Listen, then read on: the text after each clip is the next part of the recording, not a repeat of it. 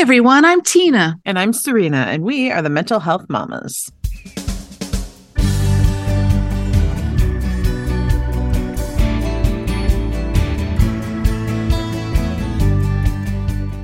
Welcome to No Need to Explain. We are so glad you're here. First, as always, a quick disclaimer. We come to you not as mental health professionals or experts in the field, but rather as parents with lived experience who are on a mission to normalize the conversation around mental health. If you or someone you love is experiencing a mental health crisis, please seek professional support. You'll find a variety of resources in our show notes and on our website, noneedtoexplainpodcast.com. So, Serena, you've heard of the sandwich generation, right? Yeah, so you mean those of us who find ourselves caring for aging parents while also caring for children at the same time? Exactly. So, according to seniorliving.org, quote, this rising demographic already accounts for 47% of adults in their 40s and 50s who have a parent 65 or older and are also raising a youngster or supporting a grown child.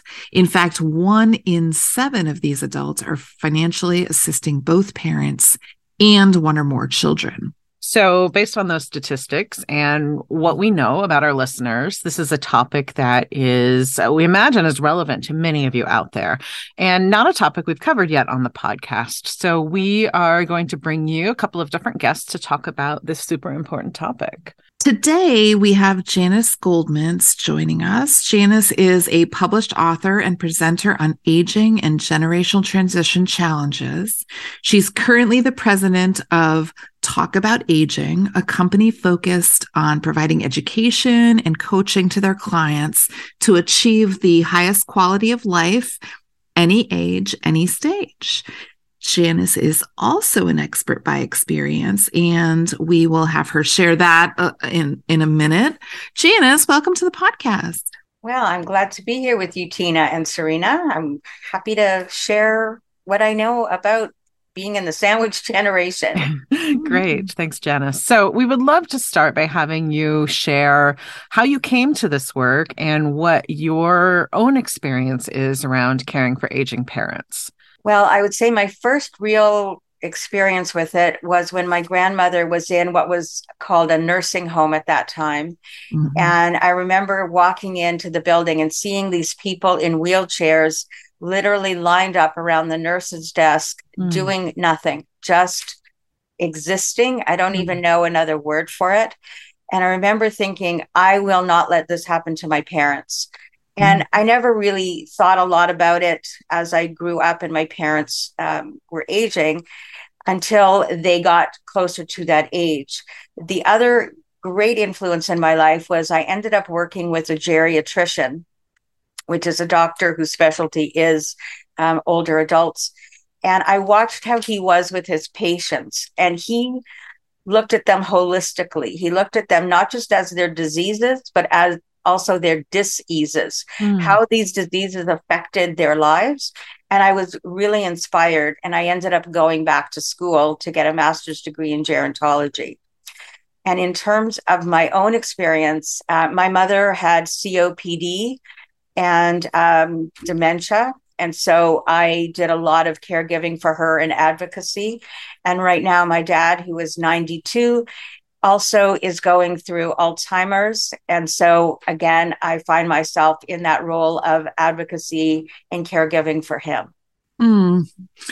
Yeah, so we often talk on the podcast about listening to the world. You know, we are intelligent people who do a lot of things, and that's certainly why we do what we do. And it sounds like that's the same for you. So we know that you support people in creating the best plan for the whole family.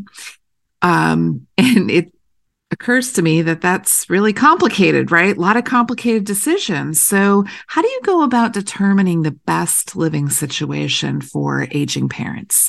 So I would say there's a number of criteria that I think are important to look at. Number one, look at the health situation today of those older adults. And people make the decision even when they're healthy to decide what they want to do going down the road. So I would say health is number one. Also, look at where you live now. is it adaptable if there should be a health challenge that occurs either suddenly or over time? Is it going to be appropriate for you down the road? You also need to look at your financial situation. What is it that you think you can afford? And that's in terms of where you live, what kind of extra services you might want to be able to bring in, all of that. I think it's important to look at social supports. So where is your family? Where are your friends? Where are the things that you like to do? Is it going to be around you conveniently? Or if you move, will you lose that, or will you be able to gain it in some other way? And then another one, which is kind of a strange thing to think about, is actually government programs. If you're living in, I'll say, an urban center, you're likely to have more access to government programs than if you're in a rural setting. So it's just something to keep in the back of your mind. And those are what I would say are the most common criteria I would suggest. Okay. Yeah, those are great things to keep in mind. That we often have other family members involved in this process. So how do you sort of help people through when siblings maybe, don't see eye to eye, or other people involved in the process? So one of the advantages I have is I've taken training in it's called Essential Conversations. And it's just this kind of a situation where people sit down and they can't always agree on what is the best thing for their loved ones. The key to me is the goal that you set, because you want to set a goal for the family, and you want to make sure that whatever it is you do is the best for everybody, not just for the older adults, but that the family members or whoever else is involved also can be on board with it. Not everybody wants to do everything. And sometimes finding the way for everybody to be involved in the way that they can be helps to get everybody on the same page. And sometimes you need an objective third party to come in and, I'll just use the word facilitate, because you can't come up with a solution. So sometimes you need somebody who doesn't have an emotional attachment to be part of the conversation. That's awesome. And those essential conversations, that is such a skill that more of us could benefit from even in everyday life, but good for you for doing that. That's it's really good. So let's talk about the sandwich generation.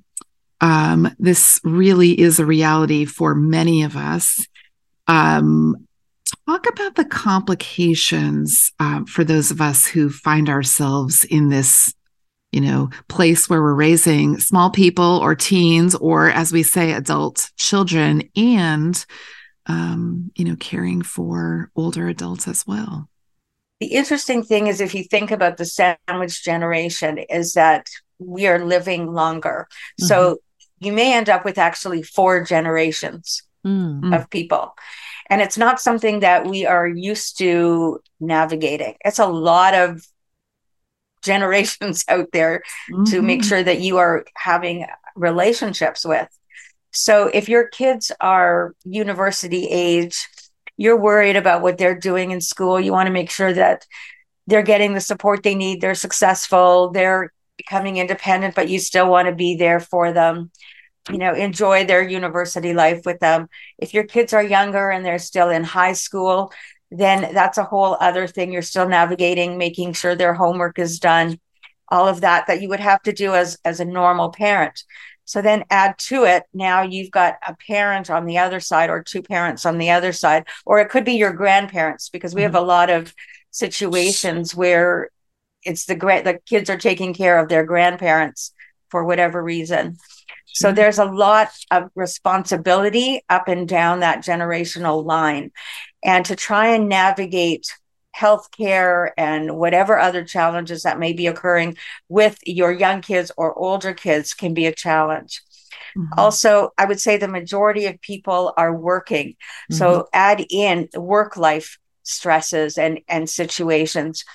There's something called presenteeism, where you're at work and you're sitting there in your office or wherever, but you're on the phone with your family, your siblings, the doctor, It's taking you out of what you need to be doing in your career life. That's another challenge that people have. Also, maintaining relationships, not just within your family, but your friends and whatever, and your interests, to make sure you're taking care of yourself in the midst of all of that responsibility. Mm. So let's go further down that path.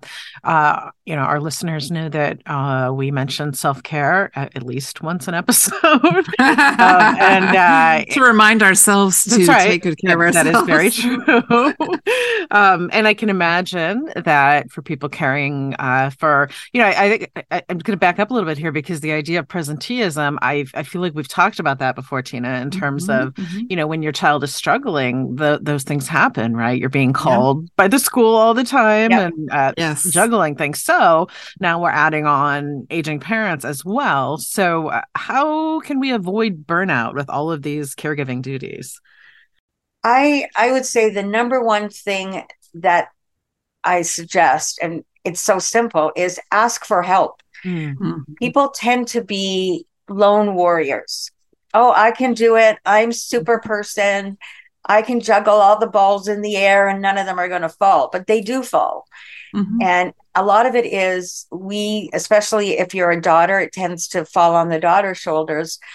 I'm supposed to. This is what I'm supposed to do. I'm supposed to take care of my parents. I'm supposed to take care of my kids and my husband and my life.